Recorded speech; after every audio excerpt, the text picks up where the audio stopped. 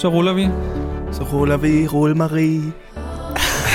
Jeg tror faktisk, det er en børnesang, men min hukommelse er jo sådan helt... Jeg tror nogle gange ikke, jeg har haft en barndom. Nej, det er også, jeg er meget selektiv med, hvad jeg husker. Og så er det, fordi jeg har set et eller andet billede, som jeg tillægger en hel masse andet, end at det bare var et billede. Men det er et eller andet med en bil, og så ruller de derud af. Siger der noget? Rulle Marie. Nej, det er noget, du selv finder på. Okay. Nå, det er også lige meget. Hej Alexander. Hej Josias. Så er vi tilbage. Ja, vi er så. Vild med svans. Jeg tænkte på, om vi skulle gøre noget, som vi ikke plejer at gøre. Nu er vi jo tilbage efter sådan lidt sommerferie, og så har vi jo 2 arrangementer snart, som vi godt lige kunne plukke lidt. For det plejer vi altid at gøre til sidst. Jamen lad os gøre det nu. Og så skal det være, at folk er stået af og begyndt med opvasken. Fordi mandag i Pride-ugen, den 17. august kl. 20.30, der har vi vores live homopol lødt i et af teltene inde på Rådhuspladsen. Så kom, man kan være 150 personer, og det har vi ikke lige clearet dig og mig, men jeg tænker måske, vi skal gøre det til et eksklusivt event, som ikke kommer op her på. Ja, men det der kommer til at ske er jo, at det bliver livestreamet. Det bliver livestreamet, men jeg prøvede lidt op, sådan så der kom nogen i teltet. Selvfølgelig. Det er jo en helt anden oplevelse. Det er det. Men hvis nu man ikke har mulighed for at komme hele vejen til Rådhuspladsen, så kan du gå ind på Pride-siden, og så kan man simpelthen streame det hele. Der har de lavet et eller andet virtuelt univers, som jeg glæder mig meget til at se. Men vi gad også godt se mange i teltet. Ja, det gør det lidt federe. Det kunne være hyggeligt, ikke? Jo. Vi får 3 gæster, som vi ikke afslører lige nu, og så fyrer vi bare det her panel af, som bliver sjovt og sødt og rørende og spændende garanteret. Og det er nogle rigtig spændende og søde og dygtige mennesker, vi har inviteret. Ja. Så dem får I at vide, hvem er snart. Men send os gerne dilemmaer. Ja. Og gerne formet og, hvad skal man sige, skrevet som et dilemma. Altså vi vil gerne vide noget om baghistorien. Så vi har noget at diskutere ud fra. Det vil være helt genialt. Og det må være alle slags dilemmaer, ikke? Ja. Hvis I har lyttet til Homopolet afsnit før, jamen, så er det format, vi kører også inde i teltet til Pride'en. Men måske lidt mere Mads og Monopolet-agtigt, fordi vi har nogle gæster med, så vi sidder ikke bare og snakker om i øst og vest. Det bliver lidt mere dilemma-formateret, ikke? Klart. Så det kunne være rigtig fedt, hvis I sendte os nogle dilemmaer på vildmedsvans@gmail.com eller inde på vores Instagram. Og vi har allerede modtaget nogle fra nogle af de forrige gange, vi har haft Homopolet, som vi har gemt, og som det kan være, at vi skriver til nogle af jer og spørger lidt mere ind til det, hvis det er. Og I er selvfølgelig anonyme i forhold til, når vi snakker om det, men hvis I skriver til os på Instagram, så er det måske lidt svært. Medmindre I laver en fake profil. Det var for mange. Det var ligegyldigt. Jo, det er godt, du fik det hele med. Så gør jeg det her kort til gengæld. Onsdag er det kl. 18 til 20. Hvor burde vi have tjekket op på det? Det er 18.30. Ja, onsdag samme uge, det må så være den 19. kl. 18.30 til 20, har vi en live podcast med arbejdstitlen Fra pinlig til stolt. Kan man sige det? Ja, vi vil gerne på nu. Ja, jamen, det er arbejdstitlen, men nu ser vi. Klart. Vi dykker ned i de allermest tokrummende, pinlige oplevelser, og prøver ligesom at behandle dem lidt, grine af dem, arbejde os igennem dem, og så nå til et eller andet stadie af stolthed i Pride'ens navn. Ja, fordi det er det, Pride'en handler om, ikke? At vi skal stå stolt og bære os selv med stolthed. Ja. Så det prøver vi ligesom at prøve at tage alt det, vi egentlig ikke er så stolte af, og vende det til noget positivt. Ja, så det er både sådan nogle rigtig pinlige oplevelser, men måske også nogle karaktertræk, ting og sager, hvor vi har gjort nogle ting, vi ikke er stolte af. Det kunne måske være den vej, vi også gik. Så der er simpelthen 2 arrangementer i Pride-ugen. Ja. Så det kan godt være, at det ikke bliver en helt ligesom det plejer at være til Pride'en. Men altså, vi fyrer den af. Jamen det er rigtigt. Altså, jeg tænker egentlig, det bliver meget sjovt, og der kommer mere fokus på alle de her debatter og andre events, der er under selve ugen, og så kommer der noget digital Pride-parade. Det skal nok blive godt. Jeg synes stadig, vi lige skal lave en Valby-parade. Ja. Bare lige rundt om blokken. Bare rundt om blokken. Ja. Det er fint. Så kan man godt komme. Det kan være, vi inviterer. Vi spiller Rain on Me. Ja. Mener du det? Ja, det skal vi. Den har jeg simpelthen set for mange gange nu på TikTok. Jamen det er Pride-hymnen. Tro mig. Ja. Det kommer til at være på repeat på feedet. Det virtuelle Pride feed. Og det tror du? Ja, det tror jeg. Men det er jo allerede, i hvert fald på gay TikTok. Jeg er jo endt inde på Korean gay TikTok nu. Det er fantastisk, hvor mange nicher der er. Altså jeg ved godt, det er et super kontroversielt medie, og alt det her siger nogen. Men hold kæft, det giver indblik i... Altså selvfølgelig ikke dybdegående, men alligevel er det på en andet plan, end sådan, hvis du ser en dokumentar fra CNN, som kommer udefra og skal fortælle om Korea, nord- og sydforholdene, eller K-pop-kultur eller sådan noget. Det er altså på en eller anden måde endnu vildere at se det fra fansene selv, og dem, der lever det selv, og lever i de steder. Sådan, hvordan, altså der er nogle helt andre trends i Korea for eksempel, og så er der også nogle af de samme af de der globale TikTok-danse-trends, ikke? Du er gået Korea amok, kan jeg mærke. Jamen, det er jo efter vi så Parasite. Ja, og jeg vil faktisk godt lige undskylde, at jeg var lidt negativ i starten, fordi jeg skulle lige ind i tonen af filmen, for jeg troede, det var socialrealisme, og så, den har jo sådan lidt et, hvad skal man sige, ja, sådan et magisk, realistisk, lidt pudsigt univers faktisk, samtidig med, at den også har en meget sådan hård stemme mod de sociale uligheder i Korea og samfundet der, ikke? Så det var en rigtig god film. Men jeg tror også, den var blevet hypet så meget, så havde jeg ventet så lang tid på at se den, at det var umuligt, at den ville kunne leve helt op til. Men jeg kunne også mærke på dig, inden vi satte den på, at du var sådan, det her, det bliver en oplevelse. Altså når man tænker, det her, det skal blive det vildeste, jeg har set nogensinde, så er det svært at leve op til det. Det er så svært. Og det var derfor, Eurovision-filmen var så god, fordi jeg havde fået at vide, at den var virkelig dårlig af nogle af mine venner, som elsker Melo, ikke? Og The Wrong Missy-filmen. Kæmpe anbefaling, altså. Ja, Netflix, The Wrong Missy. Ja. Der er en scene, man aldrig glemmer. Jamen, det er rigtigt. Og så tror jeg, at jeg er den irriterende type, du ved, der kommer hjem fra den amerikanske udviklingsstuderende, der har været i Paris i 3 måneder, og kommer hjem med barret og baguette i lommen, og bare sådan, hola, bonjour hedder det. Olala. Ja, ulala vil jeg sige. Så fordi jeg har boet derovre i 6-7 måneder, så tror jeg, at jeg bare sådan tænkte, at jeg vidste nogle ting, som jeg selvfølgelig ikke gjorde, eller havde nogle forventninger til. Men jeg fandt ud af, at det er filmet, hvor den fattige familie bor. Det var kun omkring sådan, det er ikke så langt fra, hvor jeg boede. Okay. Ja. Slummet? Jamen, men det var det, jeg sagde til dig. Det var det ikke for dig, da du var der, eller hvad? Jeg synes, det så lidt mere slummet ud, end jeg husker det. Jeg tror, de oppede det lidt op. Men sådan, men det er også lidt svært at sige, altså, det var jo sådan, jeg levede, det var jo også, hvad mine briller så, ikke? Ja, det er jo det. Der er jo altid nogle flere lag. Men jeg synes også, det mindede lidt om det område, jeg boede i. Jeg kunne godt se, det ikke var for eksempel Gangnam, eller deroppe, hvor jeg så fandt ud af, at de rige familier boede op ved bjergene. Jeg synes, du skal tage mig med på et tidspunkt. Jeg er jo også meget intrigued. Jeg kan mærke, igennem din begejstring for den kultur, så har jeg også fået den. Altså stille og roligt. Jeg kan mærke, at jeg har lyst til at opleve det. Jamen, jeg tænkte faktisk på det her forleden, at jeg gerne vil tage dig med en dag derover, fordi jeg tror også, du vil virkelig sætte pris på det.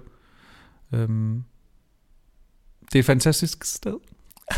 Så, men når vi nu snakker om film, vi skal snakke om sport i dag. Men jeg kan godt lave segwayen. Jamen det ved jeg. Jeg ved, hvordan du laver den. Ja, okay. I feel it. Så laver du den. Nej, kom med den. Jamen, det er sjovt, hvis så laver vi den sammen. Et ord ad gangen. Okay. Ej. Men så var vi i biografen og se en film, som hedder Little Women.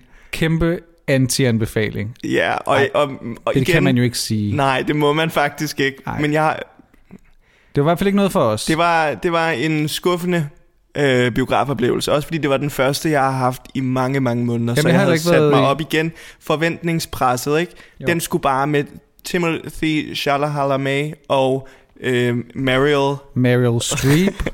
Jeg tænkte, det er en no-brainer. Den kommer til at vælte mig rundt. Oscar-nomineringer til højre og venstre. Jeg fandt den simpelthen ikke. Der skete for lidt. Ej, skal vi lige sige, hvorfor segwayen var der? Ja, kom med den. Det var fordi, hvem var der også inde i Grand Teatrets 5. sal, udover 3-4 andre mennesker, og os? Ja. Victor Fischer. The one and only. Gay ally.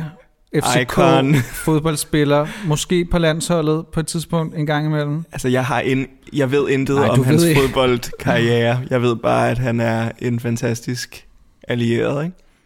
Og på en eller anden måde elskede man ham lidt endnu mere, at han havde taget den film. Havde sagt, ja, måske nu generaliserer vi og laver stereotyp. Det kan også være, det var hans idé. Han sygt gerne ville ind og se den. Det kunne også være hans kvindelige veninde eller ven eller kæreste. Men jeg synes, jeg så, at han havde lukket øjnene på et tidspunkt. Men det interessante var jo, at vi fokuserede måske halvdelen af filmen på Victor Fischer, mere end vi fokuserede på skærmen. Og måske har det også noget at sige. Jeg ved det ikke. Nej, jeg kunne faktisk... Jeg skulle læne mig lidt frem for at kigge på ham, så jeg synes også, det var lidt for creepy. Men jeg havde direkte udsyn. Du havde direkte adgang. Jeg synes, hatten af, han blev ingen faldt i søvn. Jeg forstod ikke hypen omkring filmen, men kender heller ikke det der univers. Så igen, det her med tonen af en film. Så hvis man, lidt ligesom Parasite, hvis jeg ikke sådan havde forstået, at det aldrig bliver socialrealistisk helt, og sidde og ventede på, at dialogen skulle gøre noget andet for mig, hvis jeg hele tiden på en eller anden måde blokerer med mine forventninger. Ja. Og det tror jeg gjorde under Little Women. Så var jeg sådan, jeg føler ingenting. Hvorfor snakker de sådan her til hinanden? Jeg tog jo mig selv i at have lyst til, at der var nogen, der skulle dø. Og det er ikke særlig fedt, når man sidder og skal hæppe på nogle personer. Det kan du ikke være stolt af. Jeg sad bare, kom nu. Ja. Bare så der kunne komme nogle stærke følelser, som jeg kunne forstå. Jeg kunne ikke sætte mig ind i det. Og så tænkte men der sker jo for eksempel heller ikke noget i Call Me By Your Name, sådan vanvittigt, vel? Nej, men der er alligevel, det er måske bare at kunne identificere sig med det. Jeg tror, det var meget, identifikationen var helt lost på, altså søskendeflok, veninder. Og så havde jeg også bare sådan lidt, men samtidig, det skulle være en progressiv film, ikke? Jo. Og de satsede jo alle bare på at skulle giftes væk. Selv hende, der skulle være helten, hende, der ville noget andet end de andre søskende i den flok. Hun ender alligevel, undskyld spoiler, men hun vil også gerne giftes, når alt kommer til alt.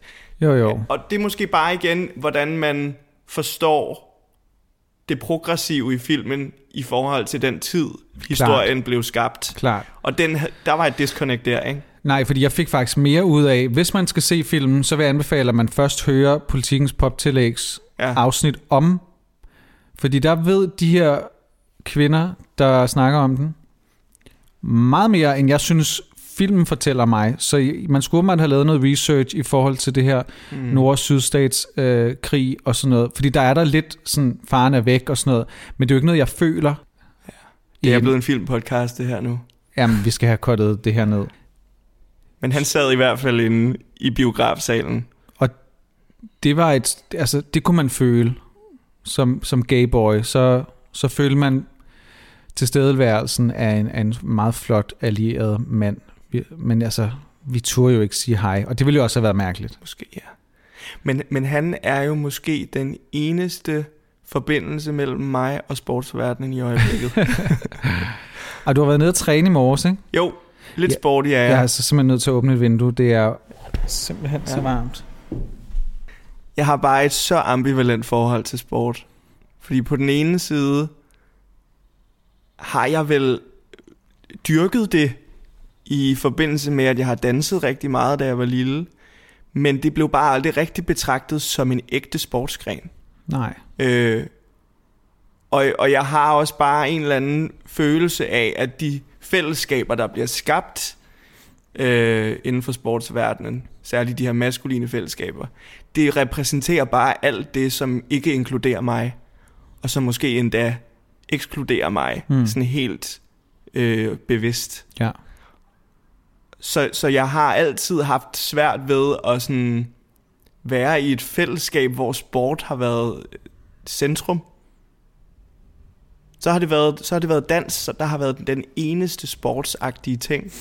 Men jeg kan huske, da jeg fortalte mine venner i folkeskolen, at jeg gik til dans, der var de sådan, nå, men går du også til andet? Altså, går du også til en sport? Ja, fordi måske er sport mere noget, hvor der er konkurrence. Jeg ved ikke, om I konkurrerede på det niveau? Ikke som sådan, vel? Var det ikke mere opvisning? Jo, og det var i Hørsholm midtpunkt med dyrekostymer. Og hvorfor så langt væk? Det var dem, der ville have os, tror jeg. Og dyrekostymer? Ja, vi havde en dyredans.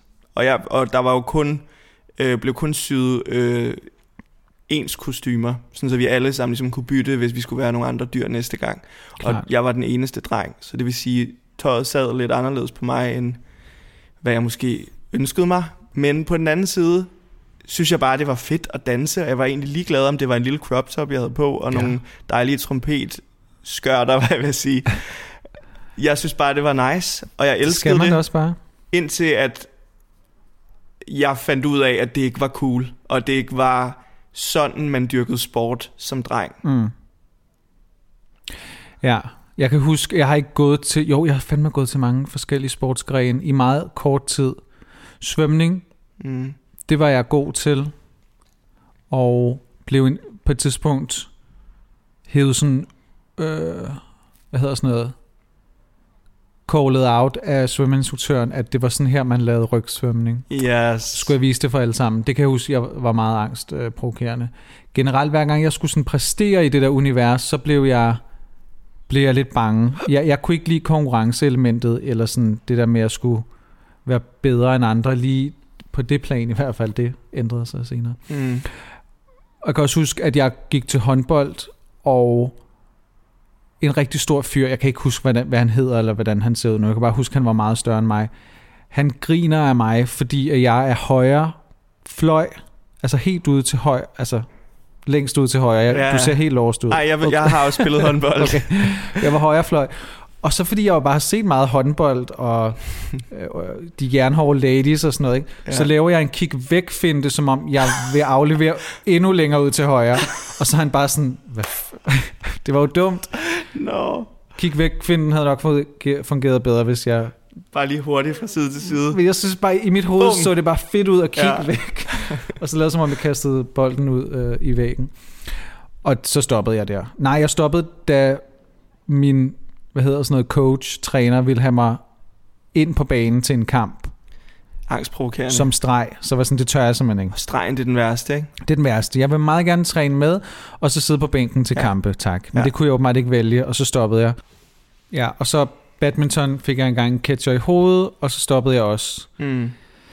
Så generelt har jeg ikke gået til noget særlig lang tid, og haft sådan meget vedvarende succesoplevelser med det, med sport. Desværre. Nej, og det er også det der catchersport og boldspil, der er også sådan en udtalelsesproces tit, i hvert fald i folkeskolen. Det er det, jeg forbinder med det. At dem, der er allerbedst, dem, der klarer sig godt og bliver udtaget, det er dem, der også bliver valgt. Og så der er dem, der står tilbage, som virkelig er nederst i sportshierarkiet. Ja. Og det var jeg altid. Og så tænkte jeg, okay, jeg synes heller ikke, det er skide sjovt nødvendigvis at spille det. Jeg bliver valgt fra. Jeg kan tydeligvis ikke leve op til det, de andre drenge, de gerne vil bevise. Så hvad laver jeg her? Men jeg kunne også mærke, at for at man ikke blev fuldstændig udstødt, så skulle man have noget sportskapital af en eller anden art.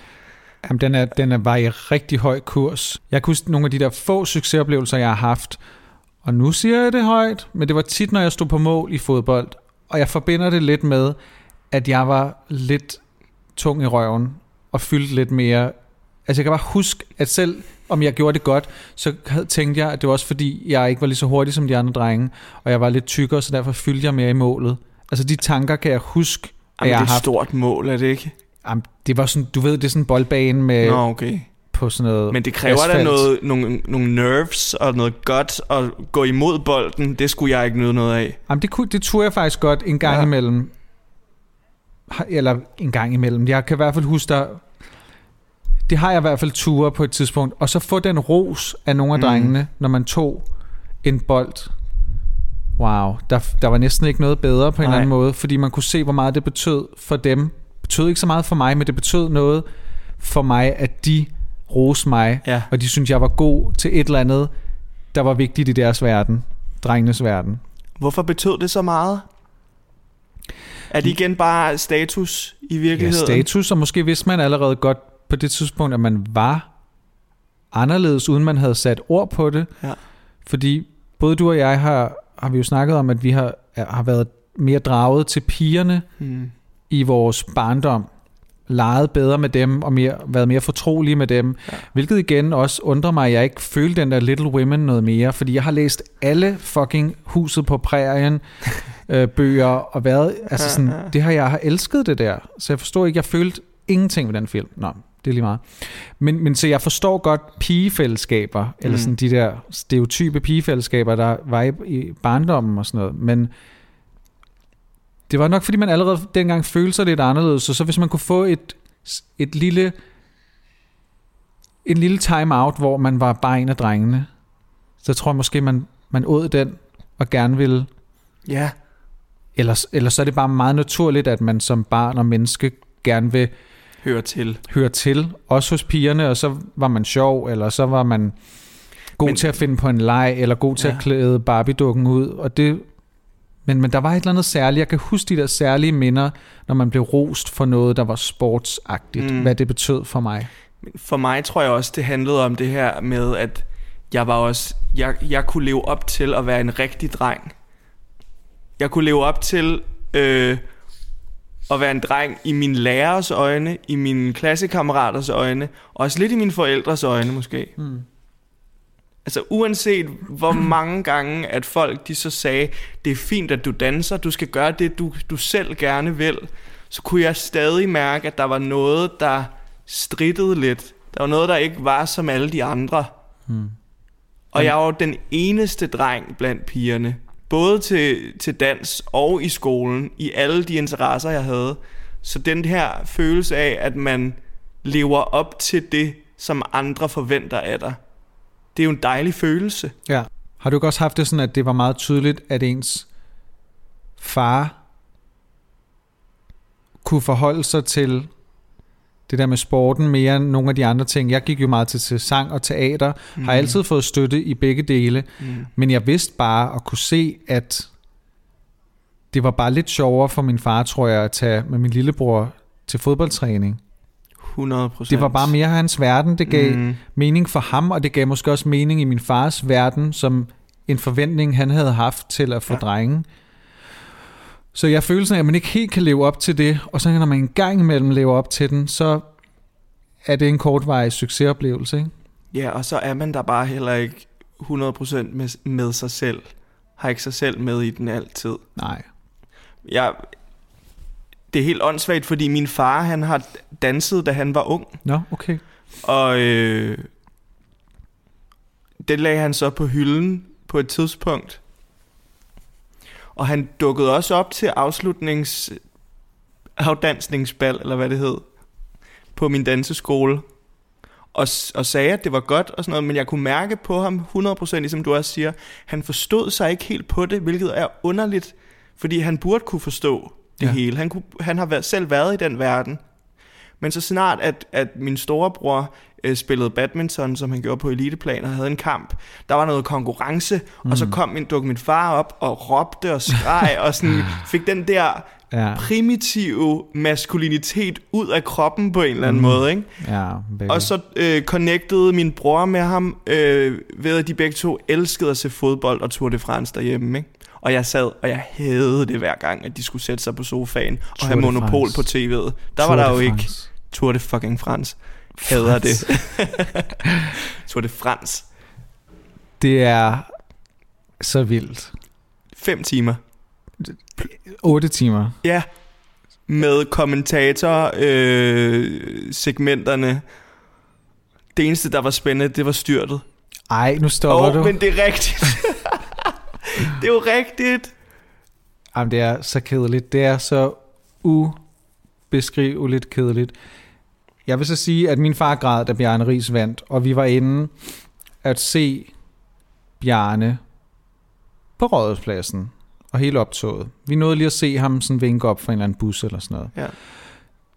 Så jeg vil sige, jeg har faktisk haft nogle gode oplevelser med min far og sport.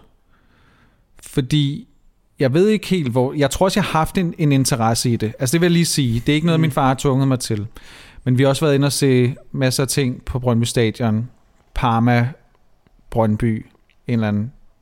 Jo. Parma? Det er en italiensk fodboldklub. Giver mening. Men jeg har jo spillet Championship Manager sådan for real, uden nogen har presset mig til det, i mange år. Ja. Som er det her fodboldmanager-spil, ikke? Det er også lidt mere strategisk. Ja, men der var også noget konkurrence at vinde, og blive bedre og få flere penge, og se, hvordan ens... og købe spillere og sådan noget. Måske er der nogle flere niveauer i, at Human trafficking. Ja, det er fedt bare at have så meget magt over et helt hold og sådan noget. Ja. Jeg kan huske, at jeg engang vandt Champions League med Glasgow Rangers, som er en skotsk fodboldklub, Alexander, som aldrig, tror jeg, normalt ville vinde Championship. Hvad hedder det? Champions League. Wow. Champions League. Det kan jeg huske, jeg var stolt af, og sådan, det kunne jeg bruge som igen noget kapital eller noget, se mig over i skolen, og min far synes, det var sjovt og sådan noget. Jeg kan huske, at det var sådan, det var ret vildt, at jeg blev så god med det hold. Ja. Så jeg har helt sikkert haft en interesse for fodbold, og ikke så meget cykling, men jeg så det måske en gang imellem med min far. Håndbold, kæmpe jernhård ladies fan. Men der vil jeg sige, vi havde Atlanta 2000 VHS'en derhjemme. Nej, jeg må lige rette dig. Atlanta 96. Undskyld. Fordi at det er det vildeste. OL. Det er jo 96, Melodi Grand Prix. Det er så fedt. Men fordi at det var jernhårde ladies, fordi det var ladies, der var fucking seje på den der bane, så appellerede det meget mere til mig, end hvis det var nogle mask for mask gutter, der skyder en bold i mål. Og så vil jeg sige... Så meget har du ikke tænkt over det i 96? Jeg synes, det var fedt at se de der kvinder. Ja. Det kan jeg huske. Det var fordi, de var gode og vandt. Klart. Og så fordi der sker så meget på en håndboldbane. Der er hele tiden mål. Frem og tilbage. Ja. Den bliver, 35-30 hver gang nærmest, eller sådan noget. Ikke hver gang. Hvad ved jeg? Men den sad jeg og så sammen med min storebror, og jeg var lige så investeret i det, som han finalen var. VHS-båndet, det hele. Wow. Hvorfor et VHS-bånd? Fordi han havde købt det til en 10'er nede i Videonetto eller sådan noget. Så I vidste godt, at de ville vinde OL? Ja. Nå, okay. Det hele var bare spændende. Optakten. Okay. Der var det er meget nørdet dem. faktisk, at ville se noget. Det er jo sådan noget, sådan fodboldfan snakkede om, at man var nødt til at se gamle kampe nu her, hvor der ikke var fodbold under corona, ikke? Det ville man jo aldrig gøre. Men vi ville jo se Melodi Grand Prix gamle shows. Det kunne vi jo godt finde på. Måske ikke det hele, men altså... Jo, du har gjort det lidt, men så zapper man lidt, eller man spoler lidt. Helst ikke. Nej, okay. Men jeg tænker bare, OL for mig er også... Jeg er nok en naiv, drømmende type, der synes, at der er noget sådan evigt smukt og rørende og kuldegysskabende, når verden kommer together. Og det er der da. Det er der bare. Og nationalfølelsen, den er der også meget skøn at få en gang imellem. Den pipler ind, når de jernhårde er der, ikke? Og også nu, hvor at de mandehåndboldherrerne har været gode. Det må jeg altså også sige. De kan altså også noget, men det var ikke helt det samme. I don't care for it. Men de er jo meget frække, nogle af dem. Men så vil jeg hellere se, udspring i Speedos. Ja, men det er jo nærmest softcore porn. Yes. Der er jo Tom Daly. Ja.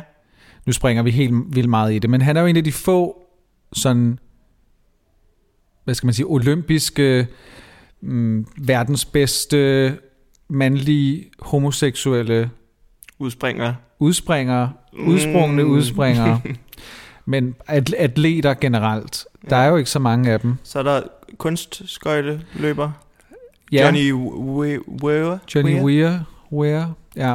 Og så er der jo lige er det verdens første nærmest ishockey? Ja, Jon Lee Olsen fra DK. Op fra Rungsted eller sådan noget, en klub deroppe. You go boy. Ja, kæmpe go. Virkelig sejt. Jeg har faktisk skrevet med ham på et tidspunkt, om han vil i podcasten. Men det kan være, han skal med i et homopolet på et tidspunkt og snakke lidt om det. Men mega sejt, at sådan, altså jeg tænker, ishockey nærmest er den mest voldelige, mandige, farlige, aggressive sport, så altså, jeg synes virkelig, det... Heldigvis har de udstyr på, ikke? Jo, men bare den der, du skal være en type for at have lyst til at gå til ishockey, tænker jeg bare. Men jeg synes, hockey var det fedeste. Ja. Da jeg var lille. Gulvhockey. Med staven. Du vil jo ikke gå til ishockey. Gerne. Vil du det? Altså, bare hvis jeg kunne smadre nogen med en stav. Jamen, du har selvfølgelig også noget aggressivitet, der skal ud. Men det er så sejt, at han er sprunget ud. Og det burde jo ikke være sejt. Det burde jo ikke være noget stort. Nej. Men det siger bare også rigtig meget om, at det ikke nødvendigvis er et super sikkert rum for homoseksuelle. Men det er altid sejt, når man er en af de første, der gør noget. Ja. Det har vi snakket om, det her med at stille sig over i hjørnet og sige, her er jeg, det er den jeg er. Kommer folk så hen til mig, eller bliver jeg udstødt, eller hvad kan der ske? Ikke? Det er altid sårbart og skræmmende, så det er mega sejt. Jeg læste en af de få udsprungne professionelle fodboldspillere har udtalt, han er vist amerikaner, don't do it. Altså der er simpelthen for meget homofobi, både på publikumsrækkerne, i omklædningsrummene, alt det der. Han var bare sådan, jeg kan simpelthen ikke anbefale det, hvis du også vil udleve din passion og kærlighed for sporten, for fodbolden.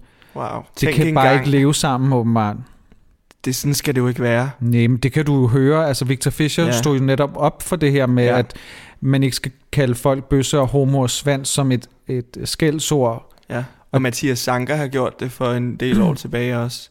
Og Mathias Sanker har sikkert også hørt andre ting, ikke? Jo. I forhold til, hvem han er. Ja. Så det er jo bare helt vanvittigt, og den kultur er så hjernedød, at jeg kan ikke lade være med nogle gange at sætte alle, der går virkelig meget op i fodbold, i samme bås, og det ved jeg godt er tarveligt, og det er en fejl, jeg har. Min far, han har jo simpelthen stadig ikke fattet, at jeg overhovedet ikke er særlig vild med fodbold, så han inviterer mig stadig ind nogle gange til en lille mandetur med mig og storebror og søsters mand. Skal lige forbi Jensens, eller Bones, som det jo hedder nu, og få en god bøf, ikke? Med banæs. Ingen salater. Så en lille hotter, måske, og en god fadøl. Hvor der ikke er særlig mange procenter i. Jo. Det ved jeg ikke noget om. Lidt øl. Nå. Og inde i parken. Og så sidder vi der på sæderne, og han, der kommer bare nogle sider frem i min far, og også i min virkelig empatiske, bløde, sympatiske storebror, hvor jeg er sådan, shit, I er nogle bæster. Og jeg er mere fascineret, når jeg sidder derinde, af at kigge på publikum. Fordi, hvad er det, der sker med de her mennesker, siden at de bare har lyst til at råbe skældsord og synge lolo, fucking low 100.000 gange. Ja. Jeg har været meget tydelig. Fascinerende, ja. Det er så fascinerende. Men jeg har været meget tydelig omkring, at jeg altså ikke synes, at det er særlig spændende, de der fodboldkampe. Ja. Men min far bliver ved med at invitere mig. Ikke invitere mig til et teaterstykke, en biograffilm, et eller andet. Det er fodbold. Ja. Og jeg har lyst til at tage fat i ham og sige, far, fat det nu. Jeg hader fodbold. Jeg hader dig, når du ser fodbold. Nej, men altså, ikke? Men på den anden side er det jo, det er måske bare noget, der betyder sindssygt meget for ham, som jeg ikke kan sætte mig ind i. Ligesom at din far, han kunne græde over Bjarne Riis. Ja. Er det bare mig, der skal prøve at lægge den der toksiske maskulinitets halløj-ting væk? Det tror jeg faktisk, fordi jeg ved jo, jeg har rigtig mange venner, der går rigtig meget op i fodbold, som skaber et rum derinde, hvor de tærer sig helt tosset, og hvis der kom aliens ned fra himlen, eller hvor de kommer fra, og så det der, så ville de jo tro, at det var en kæmpe sekt af vanvittige mænd, der ville slå folk ihjel, eller et eller andet. Men der blev skabt et rum, som så måske desværre ikke er for alle, eller hvor alle ikke helt kan føle sig trygge endnu. Men de kan lægge det på hylden, når de så går ud i deres virkelige verden, ikke? Jo. Det er i hvert fald mit indtryk, og jeg tror ikke, at dem jeg kender står og råber skældsord på den ene eller den anden måde, og det er jo nok også, det er de færreste, der gør det. Jeg ved godt, det er noget, man kan gøre som familie, og ja, lige meget hvem du er, men Men jeg har også altid set det som et lidt ubehageligt rum, selvom jeg også har været i det sindssygt mange gange med min far og også venner i 10. klasse og sådan noget, på sådan fansiden på Brøndby Stadion, ikke? Hvor der ikke er nogen sæder, hvor man bare står og hopper. Men jeg tror, at det er nogle af de få sådan fælles oplevelser, jeg har haft med min far, hvor vi sådan på en eller anden måde, hvor jeg har set en anden side af ham, netop fordi han har været så følelsesmæssigt involveret i det, og har fældet en tåre, og hvor glad og lykkelig han var i 92, da vi var oppe i sommerhuset, og Danmark vandt EM. Så jeg ville jo ikke være foruden at have oplevet min fars glæde også. Jeg har ikke oplevet min far aggressiv. Sådan. Jo, man kan blive sur, hvis nogen taber en kamp eller sådan noget. Ikke? Men altså, lortedommer eller sådan noget. Ikke? Ja. Men igen, sig nu bare lortedommer. Det er måske, jeg ved ikke, nu skal vi jo passe på. Ej, det kan ikke, det må man vel godt. Dårlige dommer. Det er bare som om, at der ikke... det er bare som om, at der er en meget kort vej fra dårlige dommermessen til bøssedommer eller sådan. Det er som om, at der bare alt bliver unleashed i de der publikumssæder. Lige pludselig så er alt tilladt at råbe, fordi det hele bliver mudret, og vi skal bare være hulemænd, der banker os på brystet. Ja. Og det er der, hvor jeg er sådan... Det er ikke et trygt sted at være, hvis man ikke vil opleve homofobi. Fordi det kommer nok til at ske på et eller andet tidspunkt. Fordi folk har så svært ved at holde igen. Og de har ikke lært... Eller, skal jeg ikke sige de...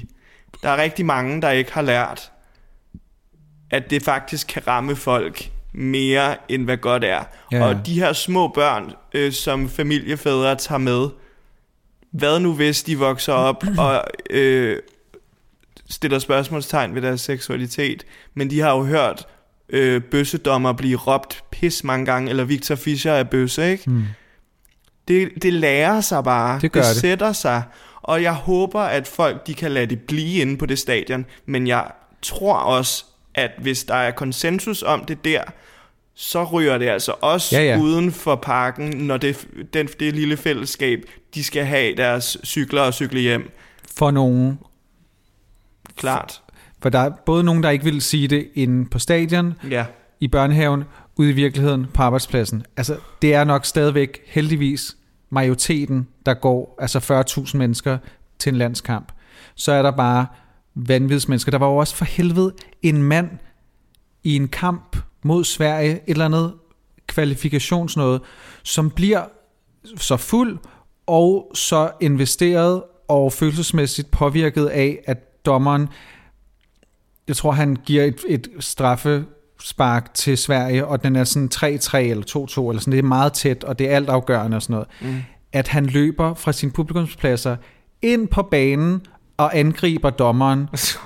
Og han har jo så været i 16 år den største skurk nogensinde nærmest i Danmark, fordi at Danmark får så annulleret kampen og taber kampen, ikke?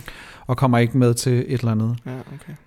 Så det er jo bare for at vise, hvad det kan gøre, den her kultur, der er blevet skabt af vanvid. Altså, så, hvis folk kan finde på det, så vil jeg ved godt, det er ikke noget, der sker hver gang, men så vil jeg nok ikke tage min kæreste i en regnbuefarvet t-shirt ind og holde i hånd og kysse, hvis vi tilfældigvis var kæmpe fans af fodbold.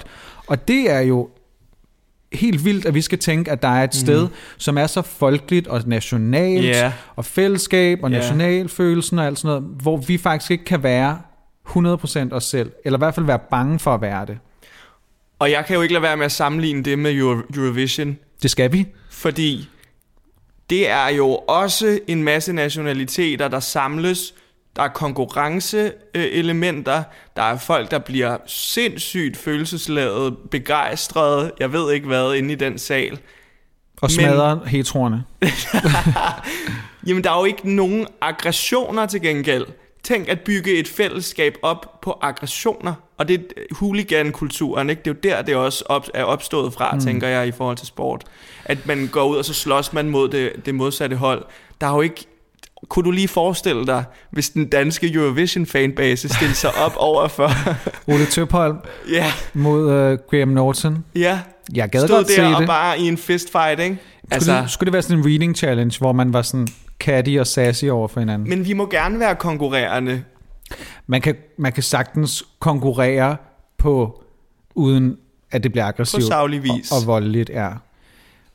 Man kan sige, nej, jeg kan heller ikke forestille mig, heller ikke hørt om nogle større skandaler.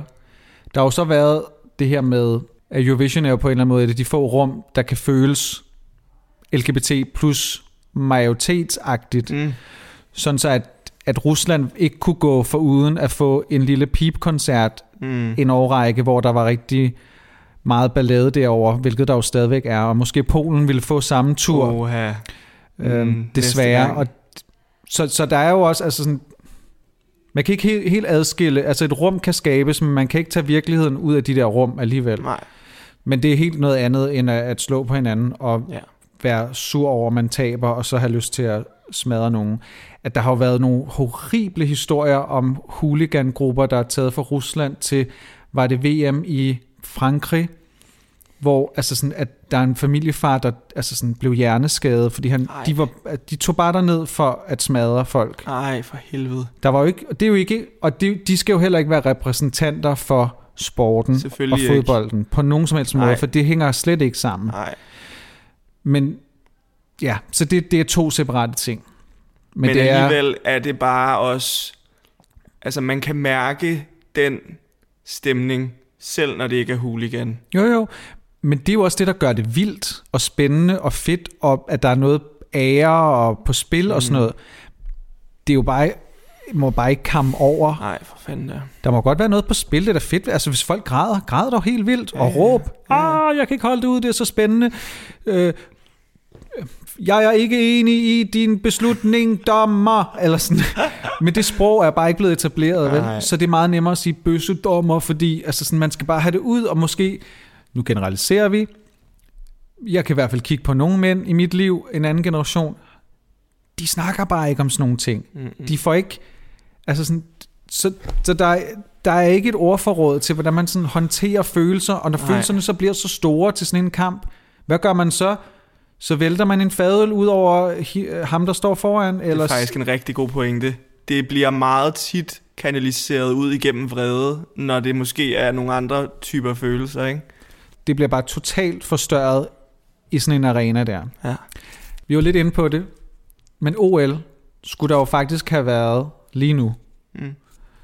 Men det er jo så blevet udskudt til 21, og nu må vi se, hvordan det bliver, og om det bliver til noget. Jeg arbejder jo selv med store internationale sportsevents, også indendørs, så det er jo super. Det er i hvert fald ikke så høj kurs lige i øjeblikket, så nu må vi se, hvad der sker til 21.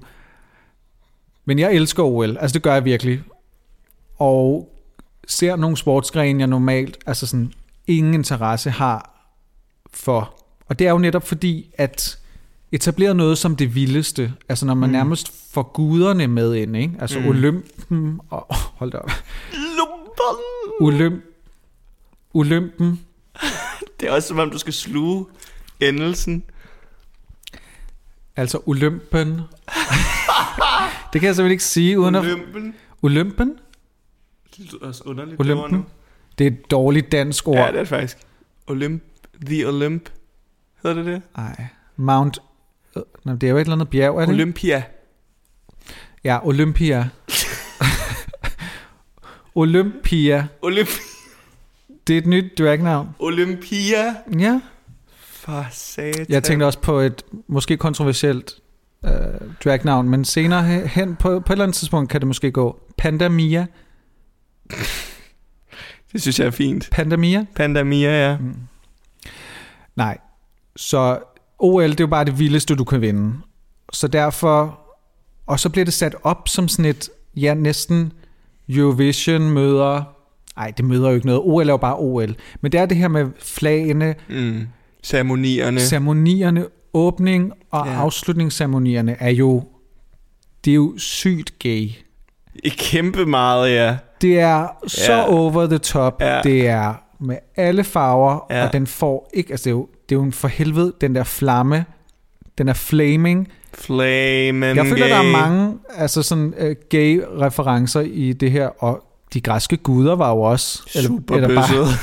eller grækerne, de gamle grækere, kunne jo godt lide... En lille finger i numsen. Det har jeg hørt i hvert fald. Så OL, og jeg kommer til at tænke på nogle... Nu vil jeg liste... Okay. Jeg lister min top 3 over... Ej, måske bliver det nødt til at være en top 5. Det finder jeg lige ud af. Men de vildeste moments under OL. Jamen, bring it. Jeg ved ikke, om jeg kan lave dem sådan 1, 2, 3, 4, men i hvert fald Spice Girls. Klart. 2012. Reunion. Kæmpe reunion. Står på en bil. Står på de der taxaer. Ja. Er ikke spændt fast til noget. Altså, det ser sygt angstprovokerende ud. Og jeg er også ret sikker på, at Victoria, hun ligner en, der er sådan... Altså, hun har ingen udtryk i sit ansigt. Men hun gider jo heller ikke være rigtig med jer, vel? Ej, hun har penge nok. Ja, men hun kunne ikke sige nej til det der. Nej. Jeg så også noget Jessie J, hun sang med Queen, men der var næsten halvdelen af publikum gået, så det var nok ikke. Synd for hende. Ja. Men der var hun lige kommet frem jo. No.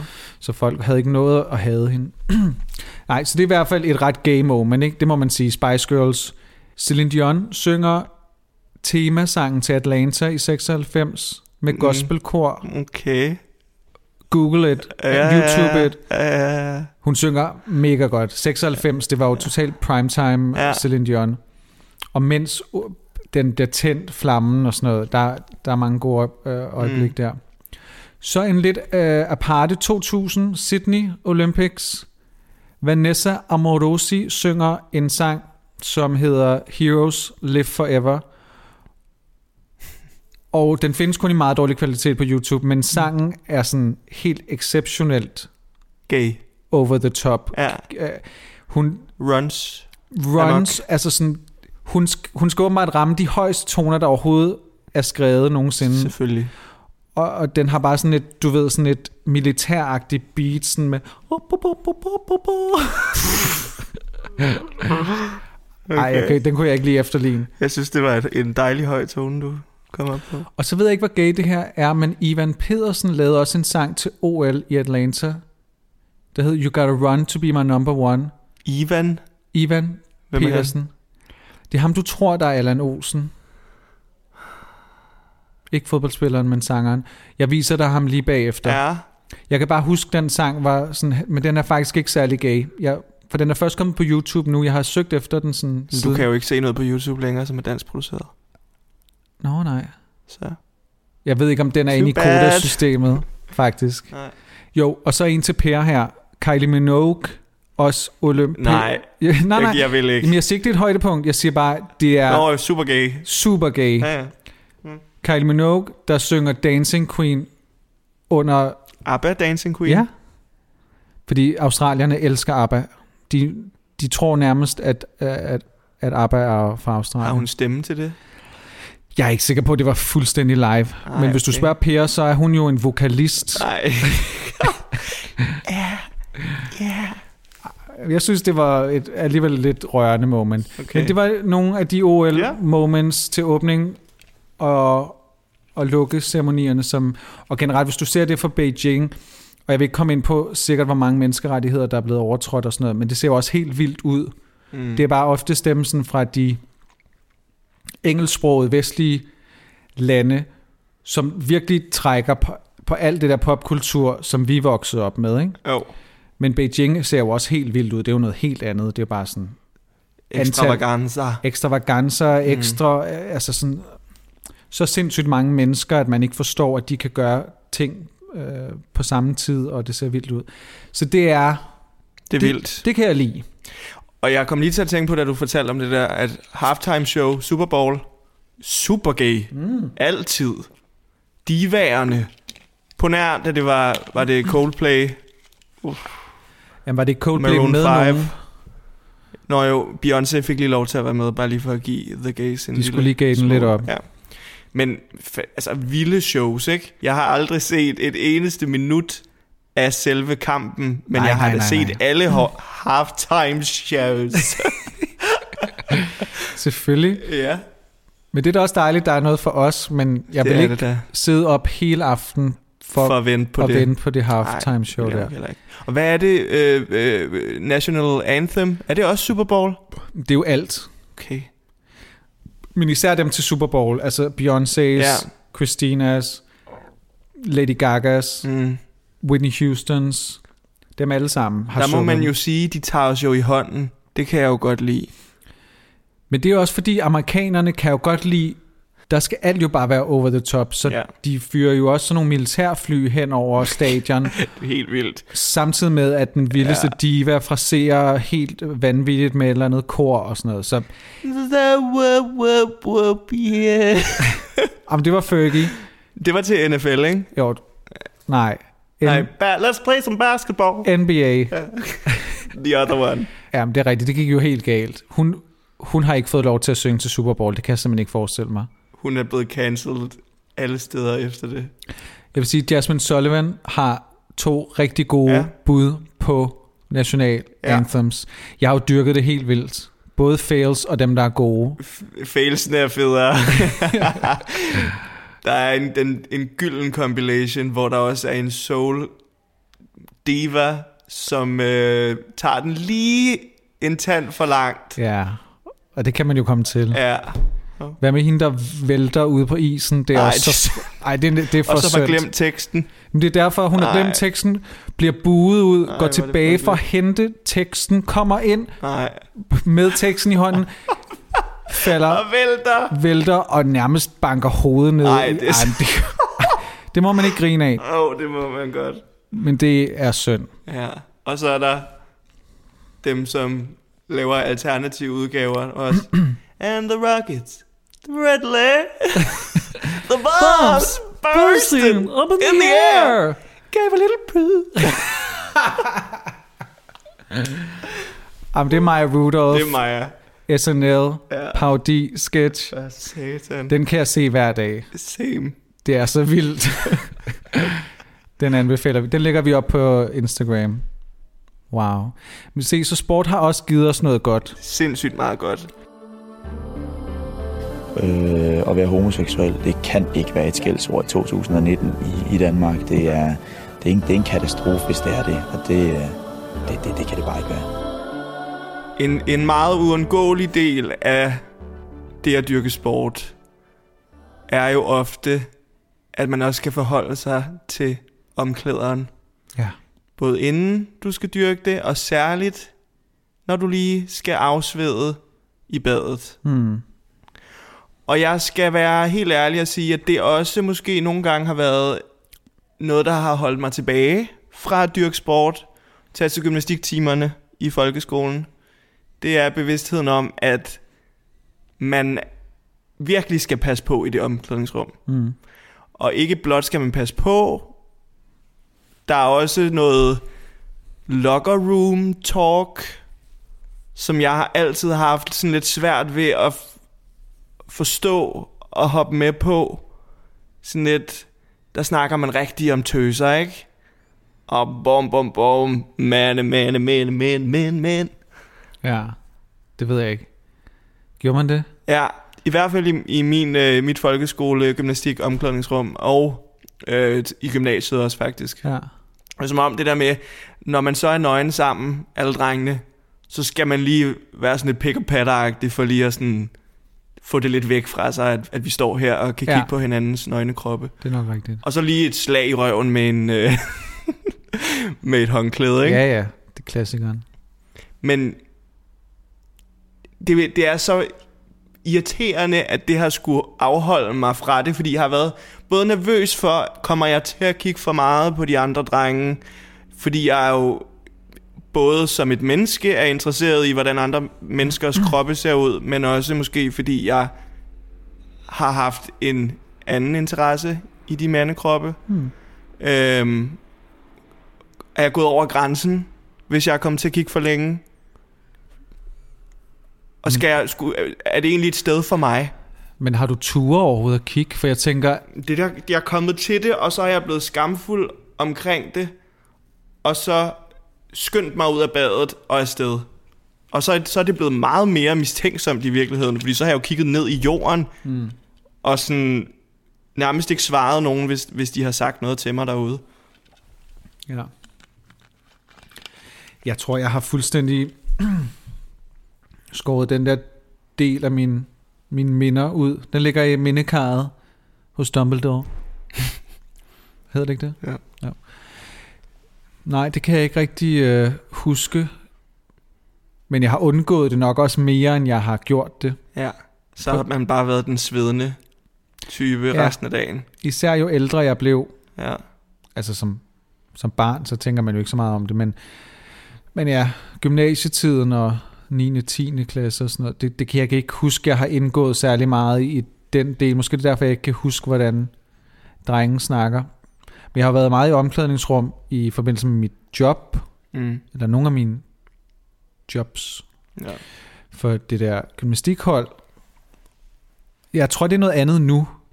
Jeg kunne i hvert fald godt finde på, hvis der kom lidt drengehørm, i talesæt det på en sjov måde. Altså man har fået mange flere redskaber, sociale, sproglige redskaber, hviler i sig selv til, at man kan være med på jargonen, uden at tale den jargon. Og så var det også bare generelt nogle ret cool typer. De var ikke sådan, men selvfølgelig er der bare lidt, når mange drenge samles. Men jeg synes ikke, det var noget, der tog overhånd, eller noget, jeg oplevede som intimiderende eller nedladende, eller noget i den dur overhovedet.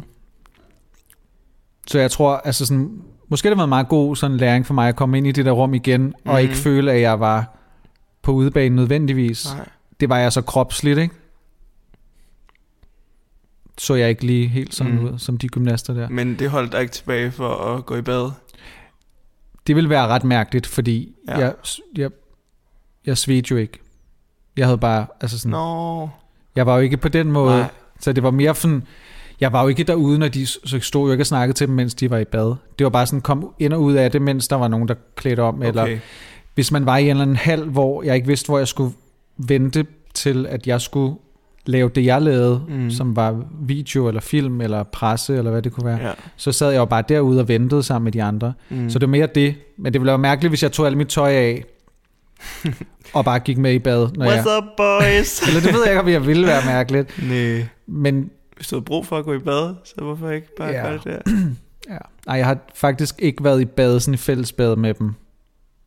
Men det måske... Jeg har bare så mange dårlige oplevelser på de fællesbad. Jamen jeg var også... du dyrker dem jo nede i... Du går den jo nærmest af nede i fitten. Op. Det har jeg hørt. Det gør jeg ikke. Du har sagt, det var en af dine motivationer for at tage dig ned. Nej, det er da bare lige, hvis man nu ikke er en, der ser så mange mandekroppe, så er det da en unik mulighed for at lure. Ja. Men jeg kom faktisk til at tænke på noget, som... Fordi vi skulle snakke om det her emne, som jeg sådan fuldstændig havde svedt ud. Jeg havde også glemt, at jeg havde gået til den sportsgren. Men, må jeg gætte? Ja. Jeg har ingen idé. Nej. Jeg gik til roning. Wow. Kajak. Ja. Kajak. Fordi min mor, hun gerne ville ind i Hellerup roklub, og så var det nemmere, hvis hendes barn allerede gik der. Så hun overtalte mig til at melde mig ind. Tak, mor. Så, super, tak, mor. Men jeg synes faktisk, at det var meget sjovt, kan jeg huske, fordi jeg synes ikke nødvendigvis, det at ro var særlig sjovt, men alle de der øvelser, man skulle lave, sådan med at kendre og komme op i kajakken igen, så det var meget sjovt. Så var der en fyr, som var meget venlig mod mig, og jeg tænkte sådan, om vi har da en meget sådan god kemi. Og da vi så trådte ind i omklædningsrummet, og alle sammen skulle vaske os uden tøj på, så kan jeg bare huske, at jeg kiggede på hans krop. Og det var ikke med de vildeste sultne øjne, følte jeg. Det har jeg jo altid været opmærksom på, at jeg skulle passe på med. Og så fangede han, at jeg kiggede på hans krop, og så kommenterede han på det. Nej. Og sagde, hvad kigger du på? Og jeg, du døde? Fuldstændig. Det var det værste, der kunne ske derinde, ikke? Hvor gamle var du i? 12? 13 måske. Okay. Så det var lige sådan præpubertært, ikke? Ja. Hvor det også var lidt spændende, om der var kommet hår på banditten. Ja. Og hvad svarede du så? Jamen, jeg var sådan, nej, jeg kigger ikke. hvilket jeg jo gjorde. Og så sagde han, er du bøsse eller hvad? What? Seriøst. Wow. Helt vildt aggressivt. Og sådan, nej, altså jeg er bare her, går i bad ligesom dig. Jeg er bare. Og så efter det, turde jeg faktisk ikke rigtig at komme til kajak længere. Ej, det kan da godt, for han har da ødelagt kajak for dig. Han har ødelagt kajak fuldstændig for mig. Og det var de andre drenge, der stod der, de grinede også bare sådan lidt. Og var sådan lidt med på det, ikke? Ja. Så jeg følte mig helt vildt udsat. Men det er ikke fordi, at det overhovedet forsvarer, at han har sagt det der, men tror du, at du har kigget på lidt længere, end man normalt vil gøre? Eller? Nej, det tror jeg faktisk ikke, jeg har. Han har sikkert bare... Jeg ved ikke, om han var usikker på sin seksualitet. Det er jo umuligt, ikke? Er det ikke ofte en gang imellem det? Det er det nok. Eller også har han bare været pinlig over sin krop, eller et eller andet, det ved jeg ikke. Det kan også være i den tid, hvor der sker meget, man udvikler sig, at man ikke har lyst til, at andre de kigger for lang tid. Og så var det han tydede til, og det havde måske intet med mig at gøre rigtigt, fordi der var intet, jeg havde sagt, havde gjort, som skulle indikere noget som helst omkring en seksualitet. Så det... Men selv i den alder, så forstår man godt, hvordan man kan reproducere det her bøsse frygt i badet. Fordi det er nærmest... Det er ligesom Halfdan Rasmussens ABC. Man får det nærmest ind med modermælken, ikke? Ja. Aha, du må ikke bøje dig ned efter sæben ude i badet. Og sådan noget. Så du skal ikke være særlig gammel for at vide, at du kan kaste det kort i det rum. Hey, du skal ikke kigge på mig, er du bøs eller hvad? Ja. Hvis I kun har været 12 år, jeg synes det er tidligt, men det undrer mig på en eller anden måde ikke, at det var det forsvar, eller det man ville kaste imod en anden, hvis man selv var usikker. Og det han jo så nok ikke vidste, var hvor meget jeg tog det ind. Og hvor bøsset du var. Hvor bøsset jeg rent faktisk var. Ja, jeg kiggede på ham. Ja, jeg wanna... Det skulle du bare have sagt. Ja, det burde jeg i virkeligheden. Ja, skal vi knip? Men jeg håber på, at men du har taget ikke... Det... Ja, det har da sat sig. Ja, men jeg havde glemt det jo. Okay. Indtil... så meget har det jo ikke sat sig, men det satte sig alligevel så meget på daværende tidspunkt, og nu er det tilbage, og nu er det et traume for dig. Fuldstændig. Jeg tror helt sikkert på, at sådan noget kan sætte sig lige meget, hvad det er, men at blive kaldt ud på noget, som er en lille usikkerhed, men det kan også være noget, du ikke har selv etableret som værende et problem, men når du så bliver mobbet med det, eller pointeret eller drillet med det. Jeg husker en gang, hvor jeg gik fra Sankt Anne Gymnasie, er jo sådan en folkeskole og et gymnasie, ikke? Så nogle gange så kunne man ikke undgå at støde ind i de uhyggelige gymnasieelever. Og så en sådan 5. 6. klasses udgave af mig, efter idræt, garanteret hockey, fordi at det gik jeg også rigtig meget op i.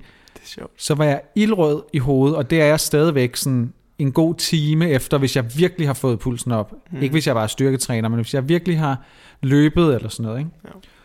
Og så bliver der kastet sådan en indianer-kommentar og sådan nogle indianerlyde, og sådan, haha, se ham der, og sådan noget, er du indianer?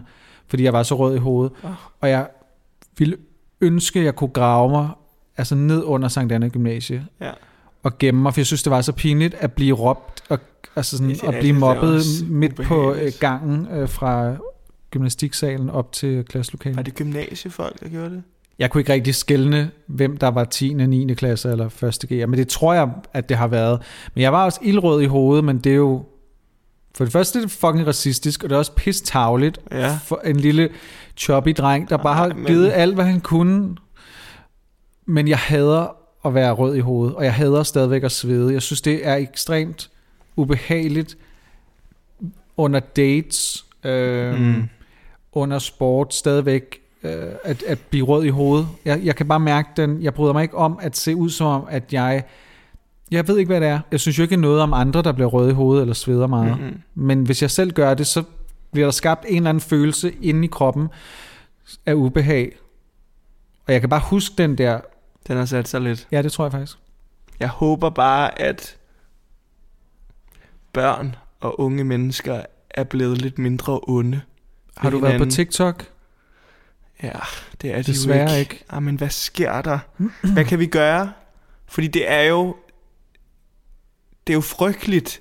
Det er jo der, man bliver pillet ned for helvede, og hvor mange er ikke blevet pillet ned, og så skal de bruge hele deres fucking voksne liv på at genopbygge sig selv. Hvad sker der? Jeg er blevet pillet ned af nogen, som også har det elendigt garanteret, ikke? Men jeg ved faktisk ikke, hvad man skal gøre.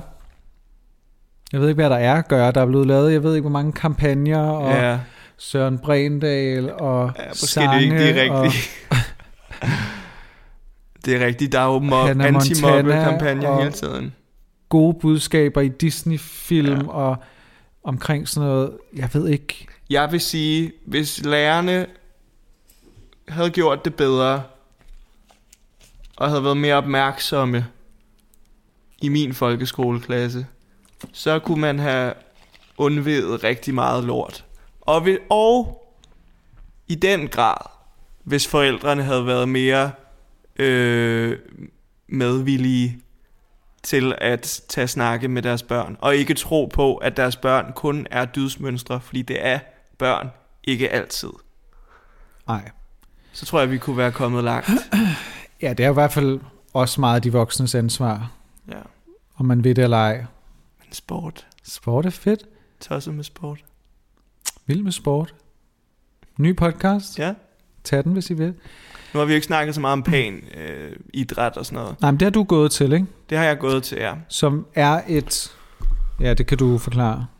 Ja, det er jo et alternativ til andre sportsklubber, hvor alle dem, der er i pæn idræt, de er LGBT-personer. Så det er ligesom et sikkert rum, hvor du kan få et fællesskab med andre, som også interesserer sig for den specifikke sportsgren, og som så også er LGBT-person som dig. Og det var fedt på rigtig mange områder, da jeg gik til badminton. Lidt ung i forhold til aldersgennemsnittet på det hold, men jeg synes, det var dejligt det der med, at jeg tænkte slet ikke over, at jeg skulle være bekymret for noget som helst. Der kom så en anden bekymring måske lidt, fordi jeg kunne godt mærke, at der var rigtig mange, der stadig ikke gik i bad på det hold. De fleste lå være og drak øl bagefter i Grøndalscenteret med hinanden, super svedende og lugteagtige.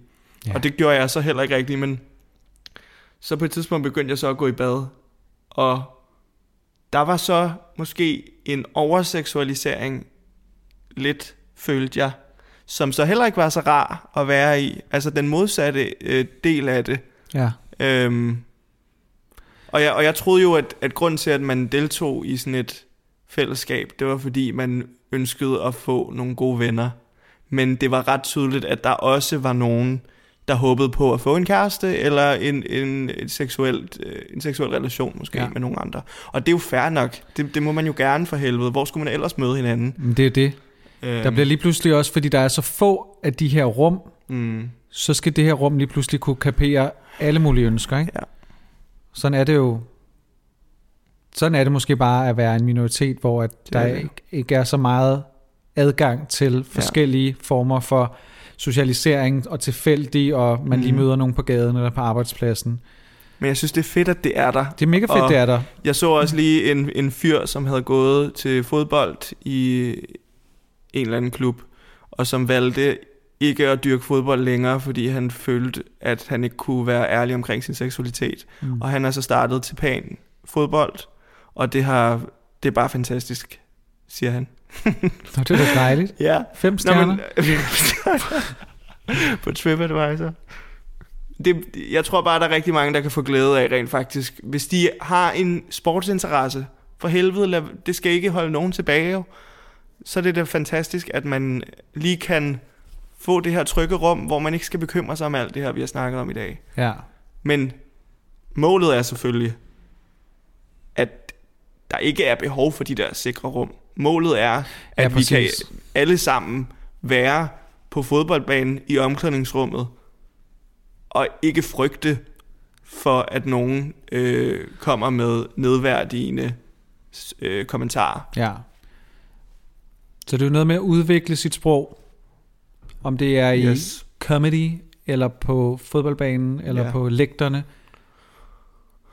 Altså man er bare nødt til at udvikle sprog, som ikke er sårende, og som ikke er homofobisk og racistisk. Det kan virkelig godt lade sig gøre. Man kan godt være sjov, man kan godt være en mand, man kan godt være i sin følelsesvold, uden at være ondskabsfuld over for andre på vejen derhen. Mm-hmm. Fordi man er faktisk sjovere, og man er faktisk federe, og folk kan bedre lide dig.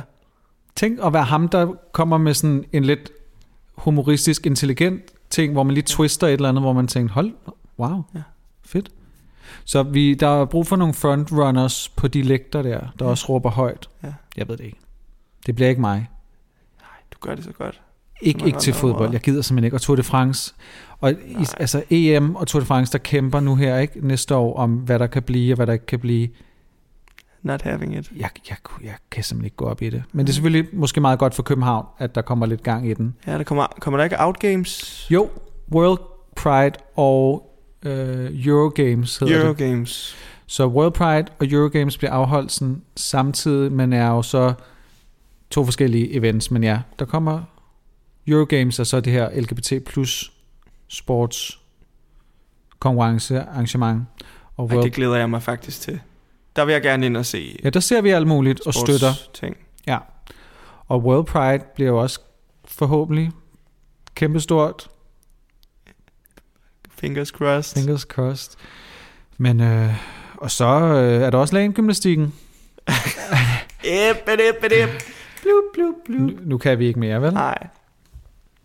Vi er tilbage. Vi glæder os til at se jer under Pride-ugen i teltene. Hvis I ikke kan komme til København, hvilket selvfølgelig er helt fair, og mange ikke kan det, så husk, at man kan livestreame. Og så bare have det godt. Husk, at vi har altid brug for jeres hjælp til at sprede ordet.